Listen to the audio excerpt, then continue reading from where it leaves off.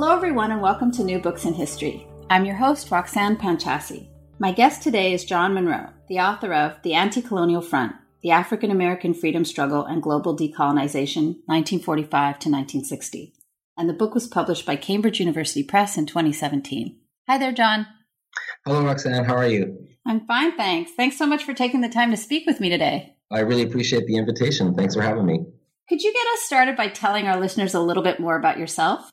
Sure, yeah. I'm originally from Vancouver, but now I teach in the history department at St. Mary's University in Halifax, which is a small city in Canada's East Coast. For that, I was a graduate student at the University of California, Santa Barbara. And I worked there with Nelson Lichtenstein, was my advisor, and was really blessed with a great committee there. I worked there with George Lipsitz, Alice O'Connor, Howard Wynant, and the late Cedric Robinson. And they were very influential on the ideas I try to explore in this book. So can you tell us a little bit more about how you got interested in the questions and issues that you deal with in the anti-colonial front? Sure. To answer that question, I have to go back a bit farther. I was an undergraduate student and wasn't sure of my path, kind of drifted out of studies, was working full-time in the workforce, and came back to finish my bachelor's degree I was probably almost 30 or so at the time. And I came back at Simon Fraser University and started working there with Karen Ferguson. And I took a class of hers on African American history, and I was just so fascinated by the subject matter. And one of the things that I studied with her, one of the most important, probably the most important book I read, if I had to name one of many, would be Penny von Eschen's Race Against Empire. And as I explain in the introduction to my book, I read that with Karen Ferguson, and at the same time met Jack Odell in the very meeting where we met to discuss von Eschen's Race Against Empire. And Jack Odell is someone who, this is about 15 years ago, but has now become a little bit more well-known, partly because of the work of Nikhil Singh and others. Ian Roxburgh Smith, for example, have done more work to explain his great significance as an activist in the Black freedom struggle in the United States. And as we read von Eschen's book together, an incredible book that shows the interconnections between the global scene and African-American politics within the U.S. in the 20th century.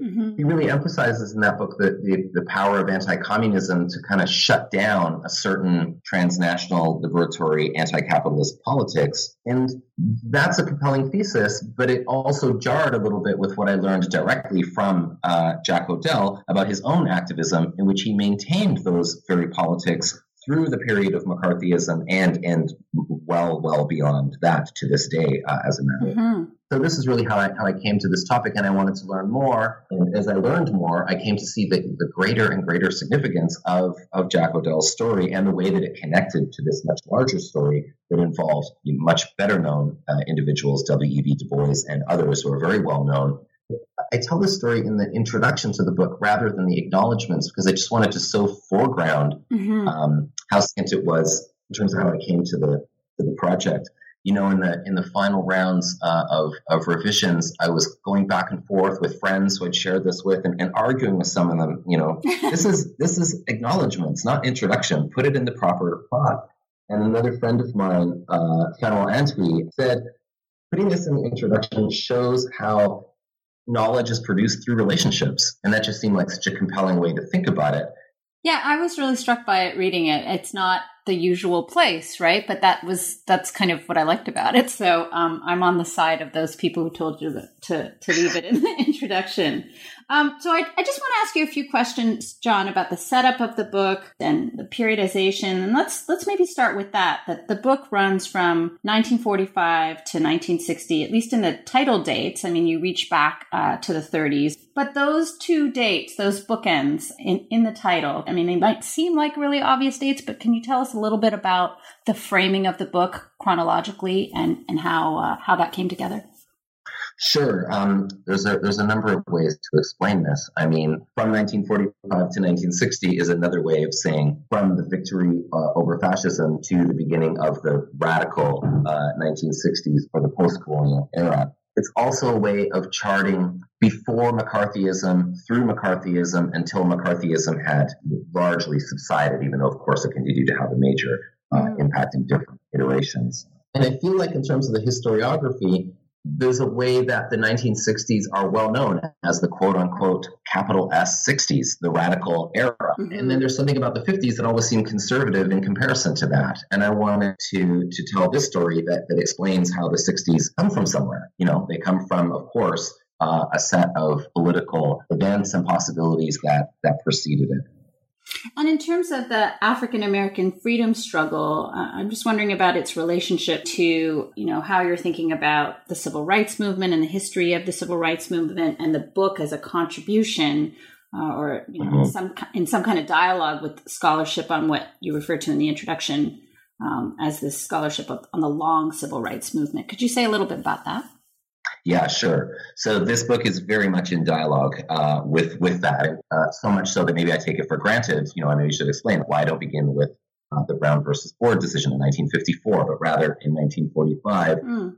It's a major historiographical intervention that really started in the late 1980s. The term came to be coined in the early 2000s, I guess. Particularly Jacqueline Dowd Hall and Mikhail Pausing are two of the most important people coining this term, and thereby bringing together a lot of insights that other historians and other scholars were thinking about before this. And the idea is, of course, to think about the Black freedom struggle as something broader, something with a wider set of politics than the civil rights, the quote-unquote civil rights movement as classically defined, with the periodization that hinged around passing of legislation or Supreme Court decisions and so on.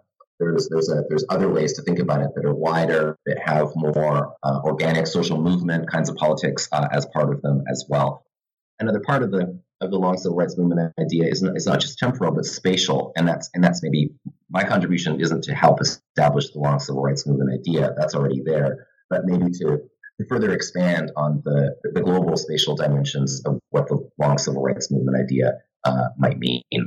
So, John, the sort of other part of the title is this idea of global decolonization. And I just want to ask you a little bit about that, what you think of as this book's intervention, your intervention within the broader kind of field of histories of decolonization, and then also the relationship in your own mind and in this work between what is a U.S. history, but what is also a transnational and a global history, those ambitions for this book.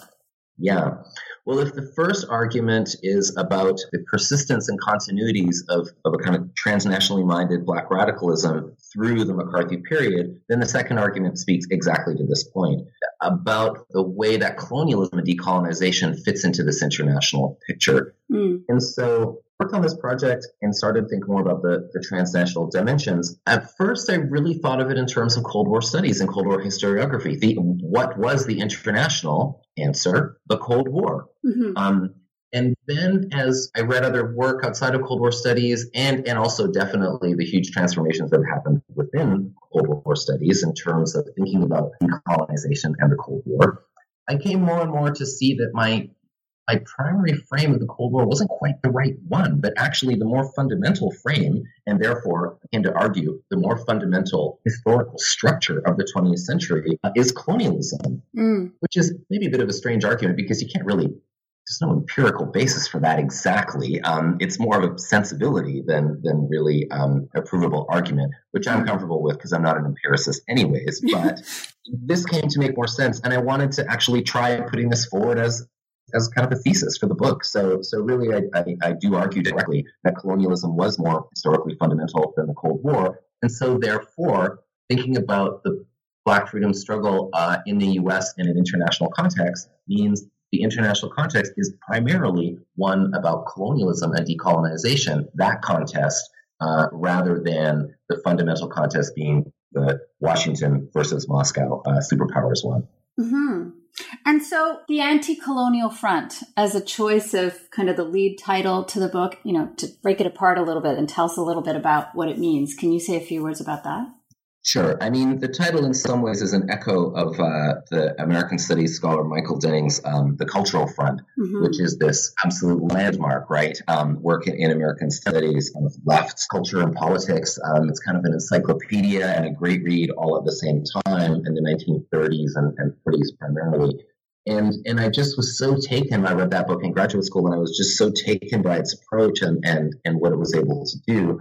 And I couldn't produce an encyclopedia like that one, but I wanted to echo its approach, even if the echo is more faint than the original, in terms of trying to bring together a variety of political positions in a front. It's a good word for it. It's a loose affiliation, but it nonetheless is an affiliation, and I wanted to capture that. And so this is how I came to the title. Just going back for a second, John, to this question of the relationship of the book to the idea of the Cold War, one of the things that you say in the introduction to the book is that you wanted to not just reframe the Cold War as a chapter in colonial history, but also think about it very clearly in relationship to this notion of racial capitalism. And you also use the phrase gendered racial capitalism. Can you just give us a little bit of a sense of how you're using that terminology? Sure. Well, racial capitalism, I borrow from Cedric Robinson, who didn't coin the term. He kind of came up with it in dialogue with some South African historiography, as the historian Peter Hudson has shown. But I also wanted to think about the ways that, and other scholars have argued this about Cedric Robinson's work, particularly his book Black Marxism, that his term racial capitalism is not a foreclosure. It's not a term that says there are two categories that can be thought with, and that's the totality of a given structure. But rather, if we can think about race and capitalism together as intertwined structures, white supremacy and capitalism, I should say more correctly, then that's an opening to how we might think about patriarchy as well within that.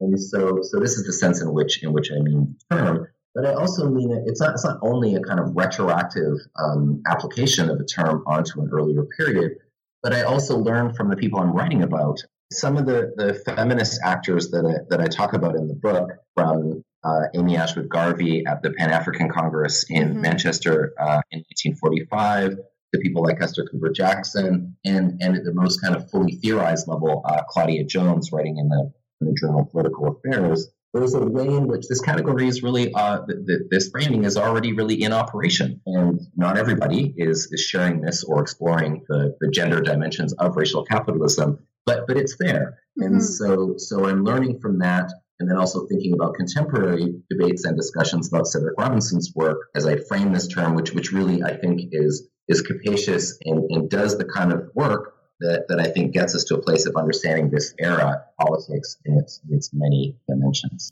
So I guess I want to ask you about, what you refer to in the introduction, I think, as the archive of the Anticolonial Front and the range of sources that you're using to get at both the kind of bigger picture of imperial, colonial, anti-colonial dynamics and Cold War dynamics and some of these other things, but also the words and experiences and activisms of these individuals. And you look at so many of them over the course of the book. So could you talk a little bit about your sources and the range of things that you're drawing on for this work?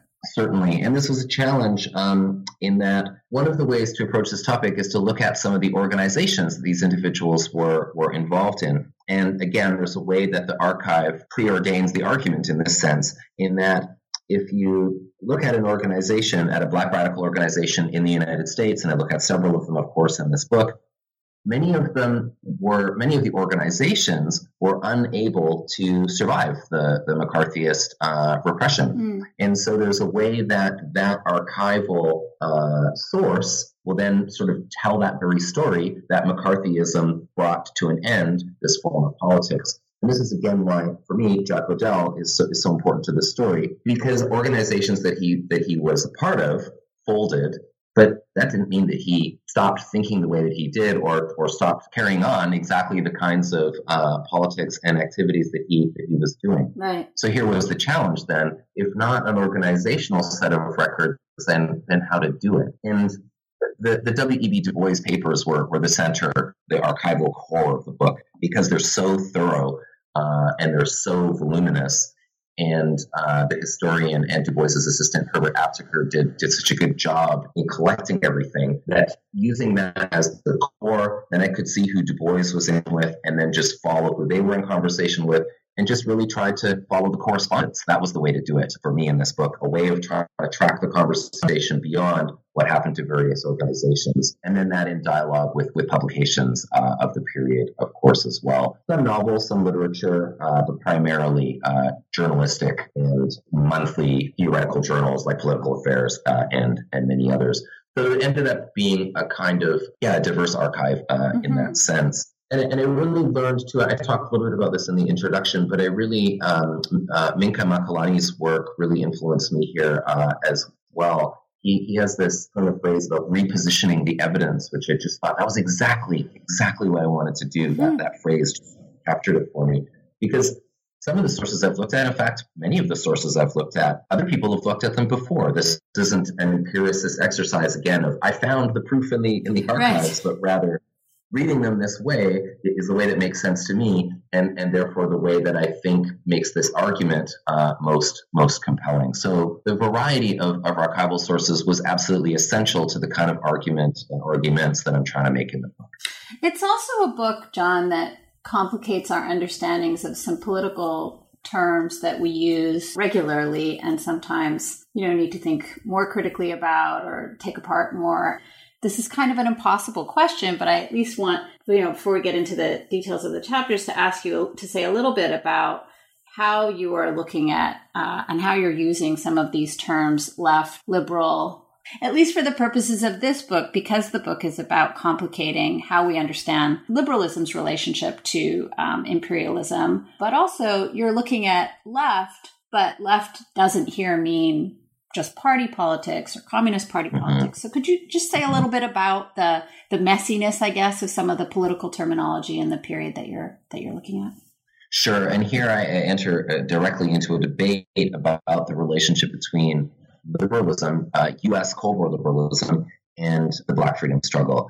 This debate, there are several historians taking part in it, but if I was to say that the two most important would be Gerald Horne and Carol Anderson. And to oversimplify, just to be brief, both of them make quite complex arguments. But for Gerald Horne, anti-communism during the Cold War really scared liberals away from the wider transnational political economy-oriented type of politics that were more in evidence in the 1930s. And so for Gerald Horne, for example, this means that the organizations like the NAACP really backed away from an anti-colonial position because of the politics of the Cold War and the ways in which that limited those types of politics. Whereas Carol Anderson looks at the NAACP as well and says, no, we can see that the NAACP made many courageous stands against colonialism during the very era of Joseph McCarthy and beyond. So I enter into this debate, and even though they seem quite polarized in some ways, these two arguments, they both have aspects of them that are correct. Definitely, there's ways that the NAACP and other liberals, African American and white supporters of the civil rights movement from a liberal perspective, really did tone down the ways in which something like capitalism could be talked about, and certainly the ways in which the United States might be an imperial power. Right. In this sense, liberals really did fall within a Cold War paradigm, thinking about sort of U.S. freedom, even though freedom that might need some work, versus Soviet totalitarianism.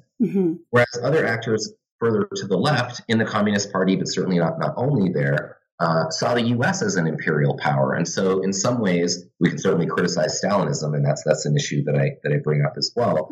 But communists and others further to the left were more interested in holding on to capitalism as something that was necessary to think with in terms of dealing with this larger structure that I'm calling gendered racial capitalism. Both sides of this debate had things that I could see the truth of, and try to balance between them while acknowledging each side. Right.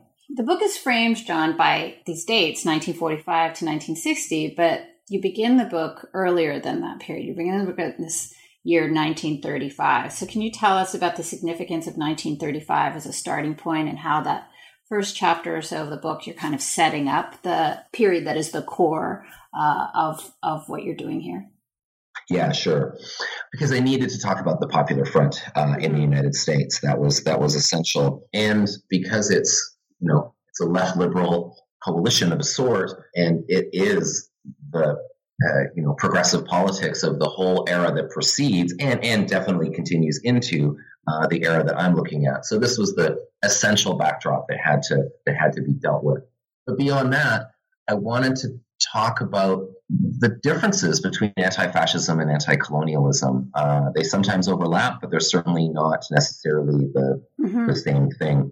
And so with the Soviet announcement of a Popular Front line in 1935, and of course from the position of Moscow, they're thinking mostly about what's just happened 2 years earlier in Germany. Thinking about the threat of fascism from the point of view of Moscow meant downgrading colonialism. The British Empire would not be as subject to scrutiny under the terms of anti-fascism as it might have been before.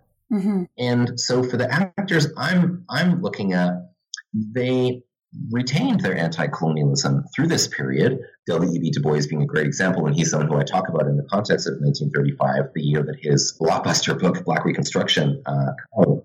So there's a way in which the actors I'm looking at were kind of course, anti-fascist, but they were also anti-colonial, and that wasn't necessarily the same thing. So there's a way that the Popular Front is necessary for me to talk about as both backdrop and to kind of tease out the politics of anti-fascism and anti-colonialism. Their overlaps, but also their differences. The subsequent two or three chapters, John, look at these key moments: Manchester, 1945, South Carolina, 1946. And then you move on. Later in the book, you'll talk about Bandung in Paris. And, we don't have time to talk in detail about all of these moments and places that you go to. But I did want to ask you about, even just in terms of research and writing the book and organizing the book, you follow things chronologically, but that movement back and forth between the national U.S. context and this international context. Mm-hmm. It connects directly to what I was saying earlier about the archive of the book. I traced the conversations, and people who were in dialogue often found themselves, not surprisingly, face to face at these very meetings. So W.E.B. Du Bois, for example, is at both Manchester in 1945 and then Columbia, South Carolina, 1946. Mm-hmm. So following his physical person and what he's doing is a way of seeing that these connections between what's happening in the U.S. and beyond the U.S. are not just theoretical. Du Bois himself embodies them. So that's earlier in the book, 45, 46. Then I wanted to focus a bit more on some domestic issues, publications, and I spent a chapter looking directly at the force of McCarthyism. But then I wanted to return to the international arena with, of course, Bandung is so well known, and to think about, okay, what looks different at this time, and what are the ways in which the politics of these two earlier conferences are continuing? And that again happens in Paris at the Congress of Black Writers and Artists there in 1956. And then Ghana's independence in 1957 was kind of a natural thing to include because in many ways, first of all, because Kwame Nkrumah is at Manchester in 1945, so following him physically, it's very obvious the connection. But even more so, in many ways, Ghanaian independence is the culmination of the agenda put forward in Manchester in 1945. So in their different ways, there's one way that we could think of them sort of at first glance and think a bit of a random section of events. But I think as you read through the book and see the connections between the individuals and the ideas, they kind of follow in terms of why they're there, who's there, and what's happening at these different moments and places. I guess I want to ask you, John, not being hugely familiar with the scholarship on Du Bois, I just wonder, do you see yourself as someone who's in any kind of debate or conversation or making a particular intervention in what we know about Du Bois and his thinking, or is he sort of a way into these other questions? Yeah, he is a way into these other questions. I mean, there's just so much, tremendous and terrific work on Du Bois. I'm making, I would say, a very small contribution here. But if there is a contribution on Du Bois specifically, it's to really bolster the idea that Du Bois's further turn to the left after World War II was a very self-conscious one on his part, and it was not a sign of his sort of marginality, as some have argued, or a sense of him sort of waning in judgment or unable to see the predicaments of Stalinism and the compromises that engaging with the Soviet Union and other Stalinist powers would involve, but rather to see that at every moment Du Bois is as sharply self-possessed as ever. And so his turn to the left, or his further turn to the left, I guess would be a better way of putting it, in this period is one that it's a development in his thought, really. And this is what he thought. The anti-capitalist powers were the ones that African Americans ought to be in alliance with in order to take on racial capitalism. Mm-hmm. But there's sometimes a way, implicit if not explicit, that doesn't quite write off Du Bois post World War II, but doesn't treat his work in that period or his thinking in that period with quite the same fullness and seriousness as the decades previous. So my contribution here would be to call attention to the importance of what Du Bois was doing here and the role he played in what, to my mind, is the most important thing that happened in the 20th century: decolonization, the end of empires, this worldwide attack against white supremacy. You know, I hadn't really thought about these two questions as being as connected as they are now that I've just listened to you, but two questions, I guess. One is the kind of watershed that 1945 is and isn't, but then also the question, you know, that I think about in the second and third chapters about Manchester in 1945, but then, you know, the third chapter, which is, you know, titled The Youth and the Union. Mm-hmm. Thinking about generation within this story, there's this trope of the 60s as the decade of youth. And I just wonder how some of the history that you're exploring here maybe reframes our thinking about generational conflict within some of these political movements, if you have any thoughts about that. Yeah, great. So I think what we can see here is that this is very much an intergenerational phenomenon. And if we think about the 60s as the decade of youth, the conference that I mentioned in Columbia, South Carolina, the organization that brings that together is called the Southern Negro Youth Congress. Has a word youth right in its title. That some have already argued is really an important precursor to the Student Nonviolent Coordinating Committee in the 1960s. But if we think about that conference in 1946, Jack Odell in his early 20s and W.E.B. Du Bois, a senior citizen, are both there in the same hall. Du Bois on the stage, Mr. Odell in the audience. And so we can think about generation. I think it's a good category to think with, but it's not the most salient one. It's not the one around which the most important divisions are happening. The divisions are, the more important divisions are on the questions of what is the relationship of capitalism to colonialism, and what should one's position be towards the U.S. foreign policy in the Cold War context? Is that just more imperialism, or is the Cold War something new? And again, to the question you already asked about gender, what are the gender politics of this political formation? So I think about those kind of more classically, I guess, intersectional sorts of vectors of power as the most significant ones. Generation is, of course, there, but it's not in the foreground in the way that these other dimensions are. Mm-hmm. Do you want to say something, John, about 1945 and how you think about it or how you're working with it as a break, but then not also? Yeah, exactly. I mean, it's funny. I begin, of course, it's on the cover of the book, and so therefore announces it in some ways as the beginning of something. But what I really want to do, and I hope was able to get across in the book, is that exactly, as you said, the ways that it's not a watershed, the ways that under the terms of what's called the Cold War, imperialism continues. Mm-hmm. And so if we think about it in those terms, 1945 is not the beginning of an entirely new chapter, but much more the continuation of already existing colonial types of transnational structures. So in addition to exploring these different moments and sites and the movement of these political actors and activists and their ideas across these spaces, you have this chapter, John, in which you explore 3 Cold War texts, and you refer to it as the Anticolonial Front in Print. So you focus on 3 journals. If you could just give us a sense of what 3 journals do you talk about in this chapter? Why did you choose them? And what's the significance of these 3 publications? Yeah, I chose them for a few different reasons.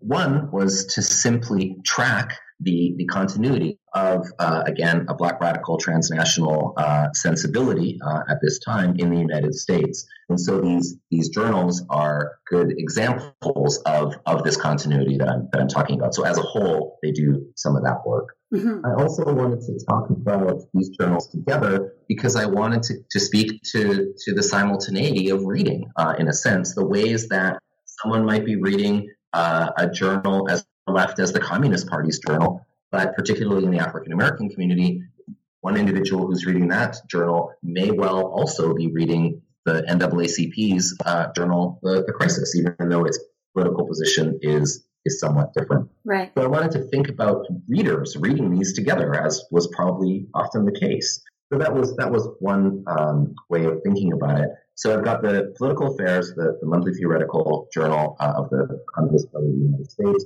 Freedom, which was a journal that Paul Robeson headed and ran. Its timeline is a bit shorter, 1950 to 55. Mm-hmm. And so I wanted to also track what the politics of what sort of once was the Popular Front looked like from both liberal and left perspectives in the post-Popular Front 1950s. Yeah, I think bringing together the discussion of these 3 journals, and I'm sure there are other, well, you do talk about a number of other types of publications throughout the book, really gives the reader, I mean me in this case, a sense of this proliferation of voices in a period that people tend to maybe assume, especially people who don't know as much about this history, was a period of relative silence or the suppression of discourse and dissent on this and on these and other issues. And it kind of exactly. Yeah. And it kind of leads into this, I guess, in a way, it's kind of another part of the argument that you're making about how the anti-communist orthodoxy of this period or this era didn't crush anti-colonialism, which is this chapter in which you talk about the uneven impact of anti-communism. And I was really, really struck in this chapter, which is, I guess, chapter 5 of the book, where you are kind of turning things around a little bit, saying what happens if we think about McCarthyism as an imperial form. So could you say a little bit about how that's working and the effect that it has in terms of your arguments in the book? Sure. And this is another example of the kind of shift in my thinking from thinking about the international as Cold War to thinking about the international as imperial. And I learn here from, I guess mostly in my case, from the work on British imperialism and the ways in which, for scholars of British imperialism, and this has been the case for some time, of course, in that field now, to think about the metropole and the, I guess, external empire as one field is exactly the way to do it, and to think about metropolitan culture as imperial culture. But that insight doesn't get applied as often to thinking about the history of the United States. And that was a compelling way for me to think about, okay, what McCarthyism is in many ways is empire at home, right? And its culture. In the chapter where I look specifically at McCarthyism, which of course I needed to do, I can't make an argument that says McCarthyism did not have a total impact without looking at it, directly and closely, and that's what I try to do there.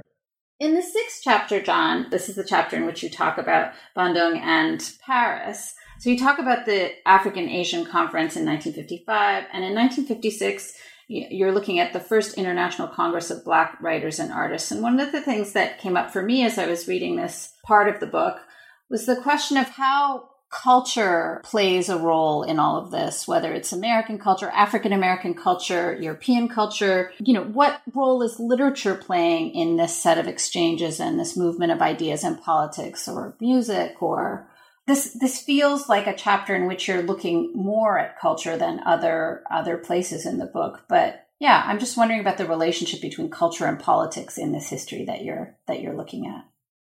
Yeah, they're always there. They're always related. And the people who I'm writing about in this book very much saw that. I learned that from that. I don't impose that on them. I learned that from them. And so in this chapter, Richard Wright is probably the best example of what you're talking about, a novelist, obviously also much more than a novelist, an intellectual and political thinker and activist in so many ways. And he's at both of these places. He's at Bandung in 1955, and he's at the Black Writers and Artists conference in Paris in 1956. And he's writing essays.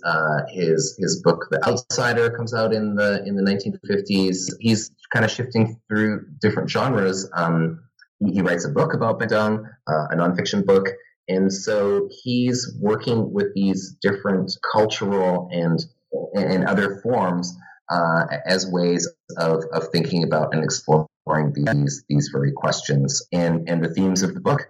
So maybe for me as a reader, the most heartbreaking chapter title is Independence, the First Stage of Neocolonialism.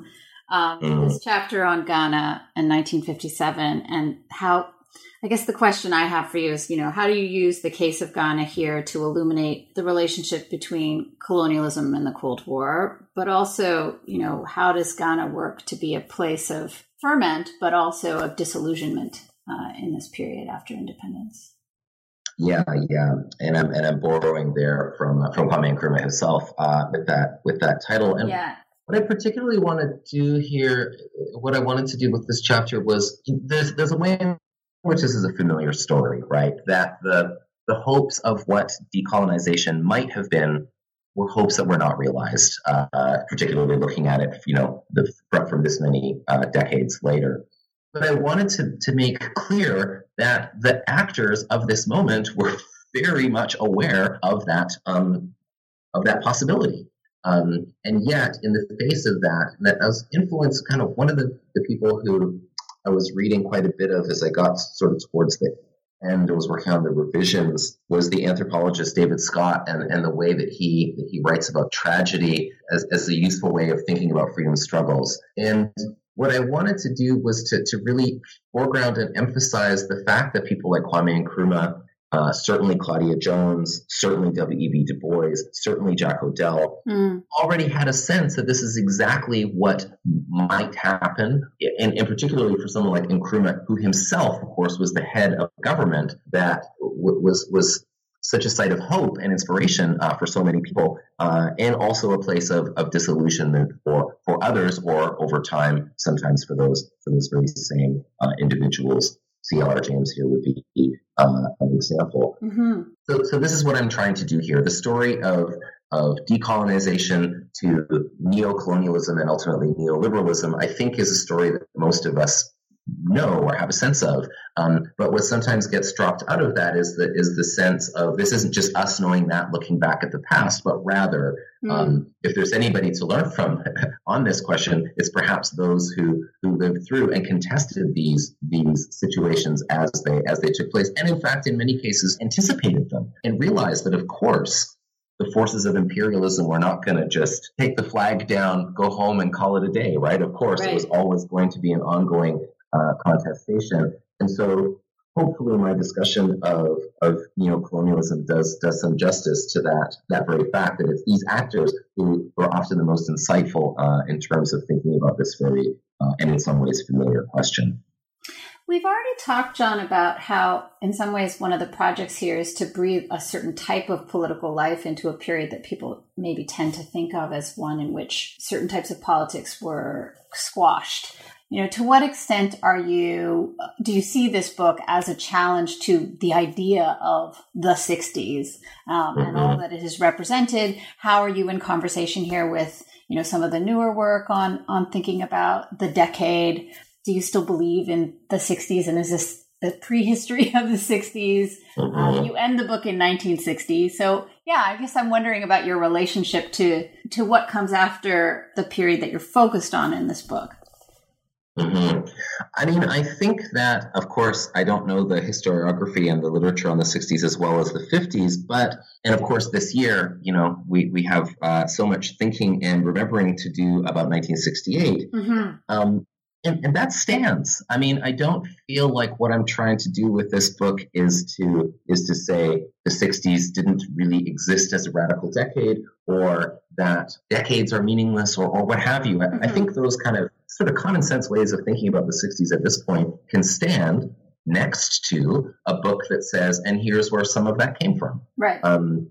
And that's really what I'm trying to do here. I think, again, maybe the point about generation that I try to make, if not so explicitly, but that the Black freedom struggle in the era I'm looking at was very much an intergenerational one. And I'm certainly not, this isn't a new argument coming from me here, but that in the 1960s also continued to be the case. So I think maybe if there's anything I'm doing to revise the 60s as a kind of quote unquote decade and as an idea, is to maybe diminish somewhat the importance of generation and to think about these other kinds of categories that other people already have thought about, but to sort of help to put those in the foreground by showing where a lot of the radical politics of the 1960s and the transnational politics of the 1960s came from. In the epilogue to the book, John, you're considering neocolonialism and neoliberalism. So how are you defining and thinking about neoliberalism here? And what does it mean to reflect, as you're interested in doing, on neoliberalism as tragedy? Yeah, I think, again, with my emphasis on the continuities of colonial forms of structure throughout, and beyond the 20th century in this book, I'm thinking about neoliberalism not so much as a radical departure from welfare state or whatever you might want to think about came before, but more as a new chapter in imperial global relations. If we think about neocolonialism as if we think about neoliberalism as the form that colonialism is currently in, then that to me is a useful way to think about, and of course one that emphasizes capital accumulation above all. And that doesn't diminish the state, of course, but that reorients the state towards the security apparatus that will protect capital accumulation. Here I learned very much from the arguments of Jordan Kemp and others on what neoliberalism is. Mm-hmm.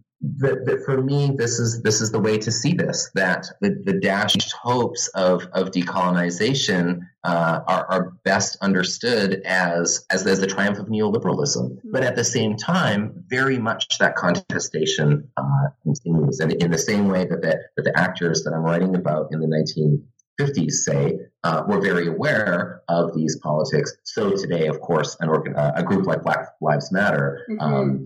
What more savvy and significant group could we think of in terms of thinking about all of the implications of the political moment that we're in, racial, imperial, global. So I feel like this is the way to think about neoliberalism as part of the latest articulation of gender racial capitalism, which again I learned so much from in the contemporary moment when I learned from Black Lives Matter. Yeah, one of the things I really admire about the book, John, is the way that it, was an important contribution to a discussion of historical politics, but that it also very much feels like it's looking towards our present and then towards possible futures, to think about survival of certain types of, radical and progressive politics in times of in stressful and seemingly impossible times, but also that it is engaged with the present, but then is also looking to possible futures. And I think that's one of the effective things about the way the book closes. Do you have other thoughts about the legacies of the anti-colonial front that you're looking at here? Well, I really like, in addition to your very good questions, I really like the way you just put it. So that's a nice note to think about ending on. The only thing I would maybe add to it is, as important as it was to begin with Jack O'Dell, because of the way in which personally I came to this story through meeting him, mm-hmm. But also the way in which he embodied it so much, it seemed only most logical to conclude with his recent contemporary thinking about the state of again gender racial capitalism and struggles against it. So I would take what you just said and what you put so well and just add, as Jack O'Dell also teaches us in the contemporary moment. That's great. I have to ask you, I know that you know Jack O'Dell. And I guess I just wonder about the process of writing this book and the conversations that you may have had with him, and, if he's read the book. And yeah, it was very, very gratifying to send a copy, and speaking with him and his partner in Power after they received the copy was really wonderful. And I will continue to talk about the book, hopefully, with them as they read it. So yeah, it meant a lot to be able to say, you taught me so much, and here's an example of some of that learning. That's pretty incredible. Well, John, I have one last question for you, which is, what are you working on now? I'm kind of continuing with this idea of colonialism and the Cold War, and I have a new project definitely in quotation marks here, because it's very new and I'm just starting to try to think about what it is.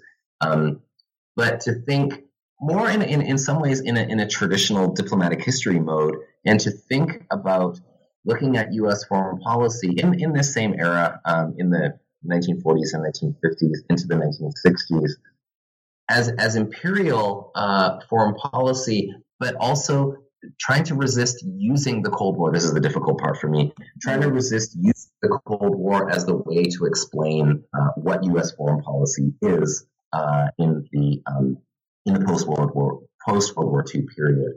So I'm looking at presidential discourse, government promotion for bomb shelters, and other kinds of classically Cold War things, but trying to think about them through the category of racial capitalism. So it definitely continues from the work that I've done here and what I learned in the process of writing this book.